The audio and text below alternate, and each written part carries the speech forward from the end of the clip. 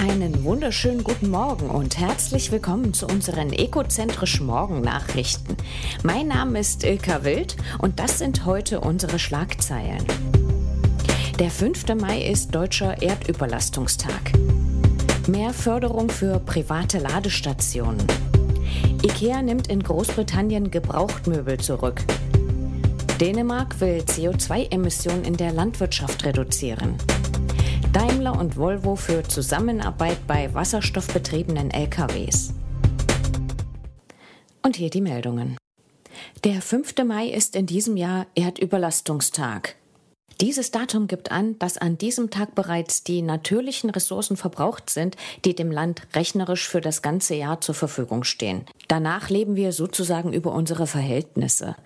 Der weltweite Erdüberlastungstag ist meist erst im Hochsommer. Das Industrieland Deutschland hat jedoch bereits im Mai seine Ressourcen ausgeschöpft.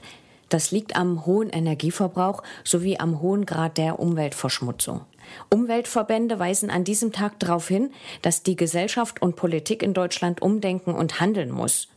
Wenn überall auf der Welt so verschwenderisch mit Ressourcen umgegangen würde wie hierzulande, bräuchte die Menschheit 3 Planeten, sagte beispielsweise Olaf Brandt vom BUND. Aus dem Bundesverkehrsministerium kommen gute Nachrichten für Besitzer von Elektroautos.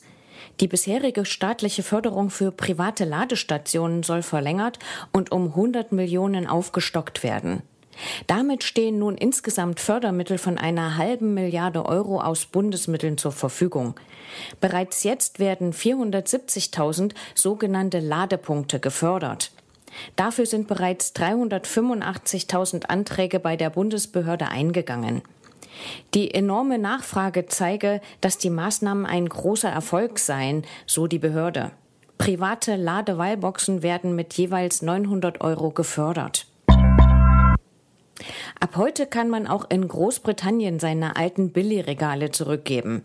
Der Möbelhändler hat nun sein Buyback-Programm gestartet, nachdem es, Covid-bedingt, seit letzten November immer wieder verschoben werden musste. Nun kann man in einigen britischen Städten seine Gebrauchtmöbel an das Möbelhaus zurückverkaufen. Möbel mit Gebrauchsspuren bringen ca. 30% des Kaufpreises, makellose Möbel 50%. Durch diese Aktion soll Müll vermieden und alte Möbel weiter genutzt werden. Sollte die Pilotaktion in den Modellstädten erfolgreich sein, wird sie auf das ganze Land ausgeweitet.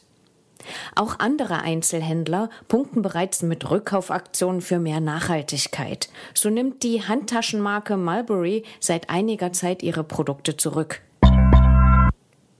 In Dänemark will die Regierung die Landwirtschaft dabei unterstützen, umweltfreundlicher zu werden. Bereits in der letzten Woche wurden Pläne vorgelegt, um Forschung und Entwicklung im Bereich Biobrennstoffe und anderen Technologien zu fördern. Es ist von einer Investitionssumme von 114 Millionen Dollar die Rede. Die Landwirtschaft ist in Dänemark eine der Branchen mit dem höchsten CO2-Ausstoß. Dänemark hat sich vorgenommen, seine CO2-Emissionen im Jahr 2030 auf 70% der Emissionen des Jahres 1990 zu bringen.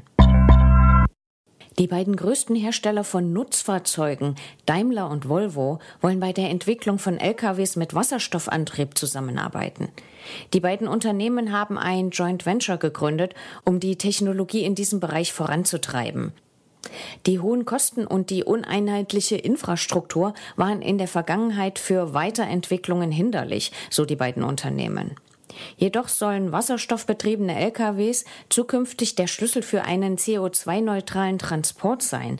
Das sagte Martin Daum, der Chef der LKW-Sparte bei Daimler.